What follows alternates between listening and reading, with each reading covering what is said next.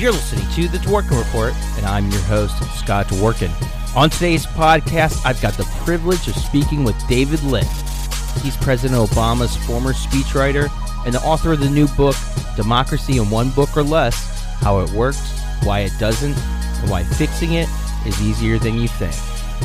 David has a great sense of humor, and it shines through in his books, which is probably why the White House gave him the privilege of authoring 4 of President Obama's White House Correspondents' Dinner speeches, and why Funny or Die made him their D.C. office's head producer after he left.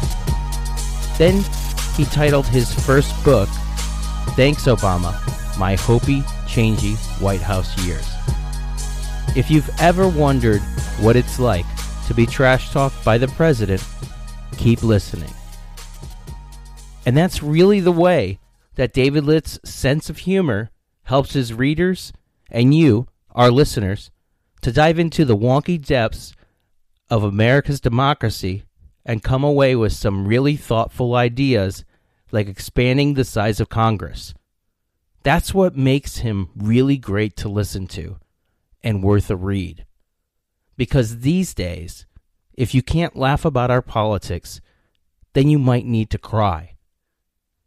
Not many people start their careers in politics at the White House in their mid-20s, which is just part of what David shared with us on today's podcast. Please, take a listen. I'm here with David Litt, a former speechwriter for President Barack Obama, now an author, out with his newest work, Democracy in One Book or Less, How It Works, Why It Doesn't, and Why Fixing It is Easier Than You Think. David, thanks for joining me on the podcast today. How are you?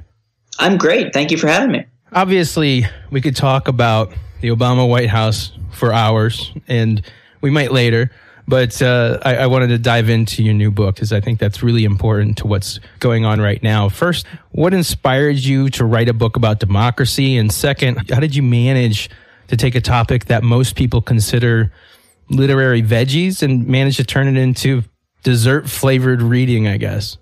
What inspired me to write a book about democracy was the sense that it's not going very well right now. I think that most of us have that thing that we only do because Donald Trump is president, you know, in addition to like panic. And I certainly have done some of that, although the book is about why we don't need to panic. But I remember having this moment where it was right before the inauguration. I went down to Disney World with my wife so that we wouldn't have to watch the inauguration on TV. And we were in Disney World, and I was like trying not to check Twitter. I was checking Twitter anyway. And I remember thinking, this is not just about Donald Trump. Schoolhouse Rock did not prepare us for this. I mean, we were in a situation where like the Republicans in the Senate, fewer people had voted for Senate Republicans, and now they were about to take charge. In the House, there was this wild imbalance of power. Obviously, Donald Trump lost the presidential election, but thanks to our rules, he became president anyway. And I started to ask, how does our democracy actually work? And why does it seem to be doing such a bad job of representing us? And to me, it would turn out to be a question that was not just important, but also super interesting. You asked about the vegetables, and I went into this thinking, okay, these are kind of the vegetables of civic engagement, right? We have to know this stuff, but it's boring. And it's really not. I mean, I discovered that when you look at the Senate and why the Senate is such a mess today, honestly, one of the big problems is James Madison's college roommate, who was a huge jerk, right? There's just all these great, weird stories from history. I discovered that when I was writing about the Senate filibuster, it turns out the House had a filibuster. I had no idea. And, when they broke the House filibuster, literally congressmen tried to flee the House chamber and got rounded up. And, they found them hiding underneath their desks. So to me, the story that we're living through right now, the stakes are really high, but there's all these old stories and ways of thinking about this that actually gave me a lot of courage because we've always been dealing with this in one way or another, and now it's our turn. Find out more about Meet the Candidates 2020, my new book series of voter guides authored by Dworkin Report producer Grant Stern. It's the only place you can read my opinion and a factual portrait of each major Democratic candidate in one place. Buy the book now at the link inside this episode's notes at grantstern.com or your local Barnes & Noble. Thanks again for your support. Let's get back to the show. And so you've written about how America's democracy has changed since the founding era. And one of the first things you mention in the book is how you've given up on breaking and entering in your 30s. And also that's actually how you stumbled into a crazy yet emblematic story about the state of America today and the Republican Senate Majority Leader, most widely known as Moscow Mitch McConnell. Can you tell our listeners a little bit about the story of your visit to McConnell's old fraternity in Louisville from your book? Sure. And I should tell you, when I say that I've given up on breaking and entering, it's not like up until 30 I was a cat burglar and then I hung it up. I'm not nearly that impressive, sadly, or that dexterous. But, I started this, I have to say, really from square one. I had pretended to read books in college and, pretended I knew what they were talking about. But I was not a political science person by any means. All I knew was that when I worked in the Obama White House, it felt like Mitch McConnell understood the system really well, and he was really good at manipulating our government and changing it. And more or less by coincidence, I think entirely by coincidence, Mitch McConnell's Senate career and my life started at about the same time, 1984 for him and 1986 for me. And looking at all the ways democracy changed in my lifetime, I kind of felt like, in the same way that if you were really into the history of chocolate, you might go to Hershey, Pennsylvania, I needed to go to Mitch McConnell's old frat house in Louisville and crash a party there and figure out whether I could find some kind of artifact or explanation, just something that gave me some sense of this person. And in the end, it turns out that if you're a man in your 30s, that is a much stranger, slightly creepier proposition than I anticipated. So I did not get into the frat house. But I did feel like, and I went back, by the way, not to ruin the book's epilogue, but I tried more than once. But I did feel like ultimately the thing that I learned there was, even on campus, there is a rumor that Mitch McConnell owns the land that his old frat house is currently on. And I don't know if that's true or not. I suspect it's probably not entirely true. But there is this pervasive sense, even among young people in a way that has nothing to do with politics, that Mitch McConnell is taking advantage for a very small group of people and everyone else is getting screwed over. And I think that is the symbol that I ended up looking for, that's unfortunately what our country is in danger of becoming if we don't act soon. And one of the central themes of Democracy in One Book or Less is about the literal size of government, but not in the way everyone imagines. You spent a lot of time writing about the size of the House of Representatives, how our founders saw the body operating, and the differences between then and now. What's your idea to help the House as an institution, and what are some of those differences, and why does it matter so much? So what's fascinating about the House of Representatives is that when John Adams sort of came up with the idea for the House of Representatives, he described it as it should function almost like a mirror of the people. So the House is not supposed to be better than we are. The House is supposed to be exactly the same as we are, with all of our faults, but also all of our passions and all of our interests. The popular branch is supposed to work that way. In practice, the House has never worked that way. And the question is always, why isn't it working that way, and who is it working for instead? So if you look at the House today, one of the biggest problems with the House of Representatives actually is that there aren't enough members. In 1910, that was the last time we expanded the House. Think about the population of America in 1910. Think about the population of America today. And we still have so many more members. And it's not just what's happened in the last century. In the last 20 years, we've seen huge expansions. Even in my lifetime, the average House district has 200,000 more people than it did when I was born. And so all of that means that the House of Representatives, each one of them is representing more people. So one of the things we can do, and it's not the easiest thing to do, but it's definitely, in a perfect world, we would expand the size of the House. And that's one of the key messages throughout the book is we should be thinking about how to make our representative government more representative, when Mitch McConnell has been thinking about how to make it less representative. And so far, he's been winning. This episode of the Dworkin Report is brought to you by Resistors Like You. We aim to keep this show independent for as long as we can. Visit dworkinreport.com to see how you can help out. One of the best ways is by hitting that contribute button in the top right and giving what you can. Thanks again for your support. Let's get back to the show. Let's talk about Elbridge Gerry. He was an American revolutionary, our fifth vice president, a congressman, a driving force behind the Bill of Rights, and he's considered one of our country's founding fathers. But he's probably the least celebrated, yet often most discussed of the group, mainly for what he did as governor of Massachusetts, for which he's best known. He's the father of gerrymandering, creating the political practice of making favorable maps to help or hurt one political party, which is named after him. You wrote about Jerry in the book. How are some of his other decisions from over 230 years ago still vitally important to America's national politics today? And what do you think we need to do to improve upon his foundations? So it's interesting. You talk about Elbridge. I have to correct you here. It's Elbridge Gerry, not Elbridge Jerry. And the hard G got softened over time. And the most positive I have ever felt about Ronald Reagan was when I found out he pronounced gerrymandering gerrymandering. And I'm like, as a budding political science nerd, I was like, yes, okay, lots of differences of opinion with that guy, but I have to respect that. And what's fascinating about Gerry is, so he was not the first person to try to draw unfair districts in order to benefit his political allies. Patrick Henry actually tried to gerrymander, even though that word was not even in existence yet. He tried to gerrymander James Madison out of the very first Congress. So gerrymandering actually predates the American Congress. He wasn't successful, by the way. James Madison won, and I'm a James Madison fan, so I think I'm happy that Patrick Henry was not successful. If you look at something else Gerry did, though, is actually even more important than redrawing districts in the House or in the state legislatures.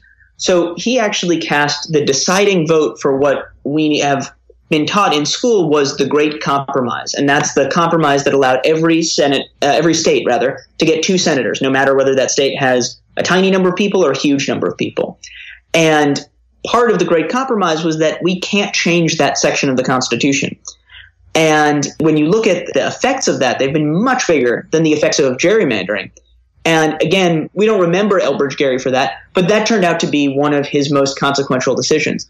Let me just say one quick thing here, which is that, so gerrymandering, even if it wasn't all Elbridge Gerry's fault, there's no question that gerrymandering is a bigger problem than ever. I mean, the University of Chicago, which is not a liberal institution, they looked through gerrymandering. And, when I was a kid, gerrymandering was slightly beneficial to Democrats. Then it was slightly beneficial to Republicans. What the University of Chicago found is that gerrymandering today costs Democrats about 1 seat per state. Or if you look at the numbers in a variety of ways, basically Republicans get about a 20 to 30 seat head start.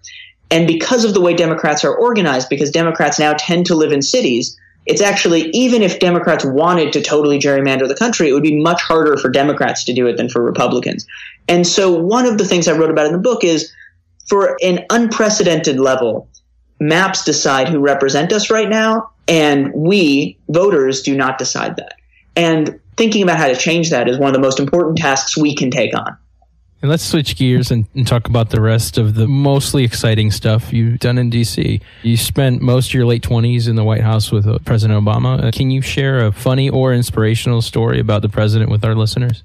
I was really lucky. I started working at the White House when I was 24, and I remember I would walk through the gates every single day just thinking like, okay, somebody made a mistake. This is crazy. But, the thing that I remember most clearly about my time in the White House, especially looking at it now, because Donald Trump, he never laughs, right? It's weird. The guy never laughs. And when I think about my time in the White House, partly because I wrote jokes for President Obama, but he would laugh a lot. And I think that was one of the things that I kind of miss, was just having a president with a sense of humor. I mean, I'm thinking about like one of the last times I saw President Obama, we were at an event for the Congressional Hispanic Caucus, and it was a black tie event, but no one told me. And so I was in the elevator, like standing in the corner as we leave the event, and he just sort of goes, "Oh, so Lit's not wearing a tux, huh?" And it's just, he's just trash talking. But like, there's this moment where I was like, wait a second, I'm being made fun of by the President of the United States. Fairly, by the way. I should have looked it up. And stuff like that, I think, it is just it's not the reason that Obama was a good president, right? Is that he made fun of a speechwriter in an elevator in a kind of a fun, casual way. But just that humanity and that ability to like joke around, man, I feel like that's so important, and we really, really miss it. Just somebody who can connect with people. I'd like to share something with you that I'm involved with right now. If you're looking for instructions on how to make a personal face mask or want to get involved sewing masks or distributing them, text masks, that's MASKS, to 50409. That's masks, MASKS, to 50409 to download a pattern or to get involved.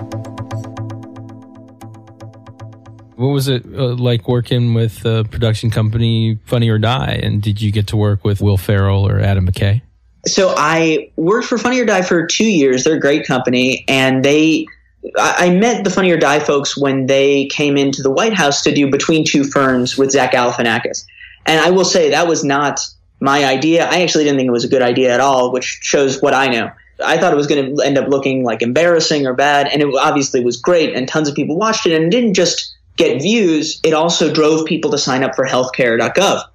And so when I left the White House and some other folks who had left, my producer there, Brad Jenkins, we started Funny or Die DC to try to do that for other organizations. And we worked with some awesome people. Billy Eichner, we worked on a campaign called Glam Up the Midterms and helped drive up youth turnout, did our little part in the 2018 midterms, stuff like that. I didn't work with Will Ferrell or Adam McKay directly, although Will Ferrell showed up once at our company retreat right as I thought I had to leave early. So I bumped into Will Ferrell quite literally. I forget, he said, he was like, "Is it okay if I touch you?" And I was like, "Yes, it is fine if Will Ferrell touches me. I'm not washing this blazer ever again." I was, of course, the DC guy wearing the blazer and the button-down shirt at the Funny or Die company retreat, which gives you a sense of just how incredibly cool I am. I've been the guy that's jeans and t-shirt and fundraisers, and they think I'm like a billionaire or something because I'm end of the spectrum, go to a clam bake or like Stenny's pig roast or something like that, where I go in a suit and I'm walking in mud in one of 2 pairs of dress shoes I own. But is there something from your new book or from quote unquote, Thanks Obama, your first book with the greatest title ever, that we haven't discussed and you'd like to share with our listeners? Oh, man. Well, I will say, for me, the new book, I wanted it to be the kind of book that covers everything, but you don't have to go too deep into any one thing. So voting rights, voter suppression, the filibuster, judges. To me, the most important thing that we haven't really covered is how fixable it all is. Because if you look at all of these things, let's just take voting really specifically. We've seen a real attack on voting. I think all of your listeners know that. And it's getting even worse right now with COVID. And so basically, the idea is instead of winning elections by persuading people, we're going to win elections by keeping likely Democrats from voting. But one federal law can change almost all of the worst practices around voting. We could have automatic voter registration or same-day voter registration. We could get rid of voter purges that take people off the rolls. We could mandate that we need more polling places because polling places have been cut throughout the country ever since the Supreme Court gutted the Voting Rights Act. We can do all this stuff, and it's literally one law. The thing I describe in the book is what I call the Skywalker window, right? That's like the moment at the first Star Wars where Luke Skywalker has just a tiny little shot to get the Death Star. But if you make that shot, everything changes.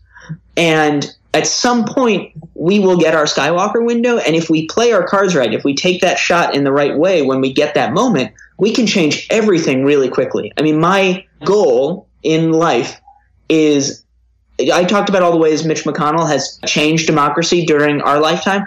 I want us to change democracy back during Mitch McConnell's lifetime. And I think that's doable. I think that he, within his lifetime, will know that his ultimate project did not succeed. I hope that you're right. What do you think happens to him and Trump in November? It's always hard to sort what I think will happen with what I hope will happen. This is what we can always ask for, right? Because most of my career, I have been a political operative, and I'm going to be getting right back into 2020 stuff as soon as my virtual book tour is over. The question is it in our hands or is it out of our hands? And if you look at what Trump and McConnell and all of their allies have been trying to do, they try to take it out of our hands, right? They want the election to be up to big donors and politicians who want to restrict voting rights and all these other things that we can't control right now because we don't have the power. But you know what? This is still in our hands. I think no question most of the country gets that Trump is not a good president. There's still more people who like him than I think makes sense, but it's nowhere near 50%. So this is a long way of saying going into 2012 or 2008, I always thought, would I rather be us or would I rather be them? For a lot of reasons, including some political ones, I would rather be us than them right now. David Litt, you can follow him at David Litt with 2 T's on Twitter. We'll have a link in bio for his book, and I'll obviously tweet out his new book and his last book as well. So thank you again for joining me, David. I really appreciate it. And stay safe and stay healthy. Thank you. You too. And thanks for having me on. Thanks again to David Litt for taking the time. You can follow him again at David Litt on Twitter with 2 T's. Make sure to go out and buy his books right now. I want to thank our producer, Grant Stern. You can follow him at Grant Stern on Twitter.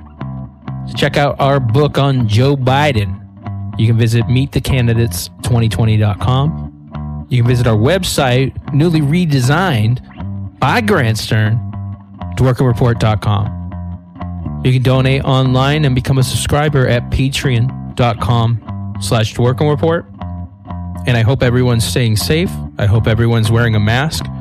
Make sure to check out our organization that is nonpartisan, masksnow.org.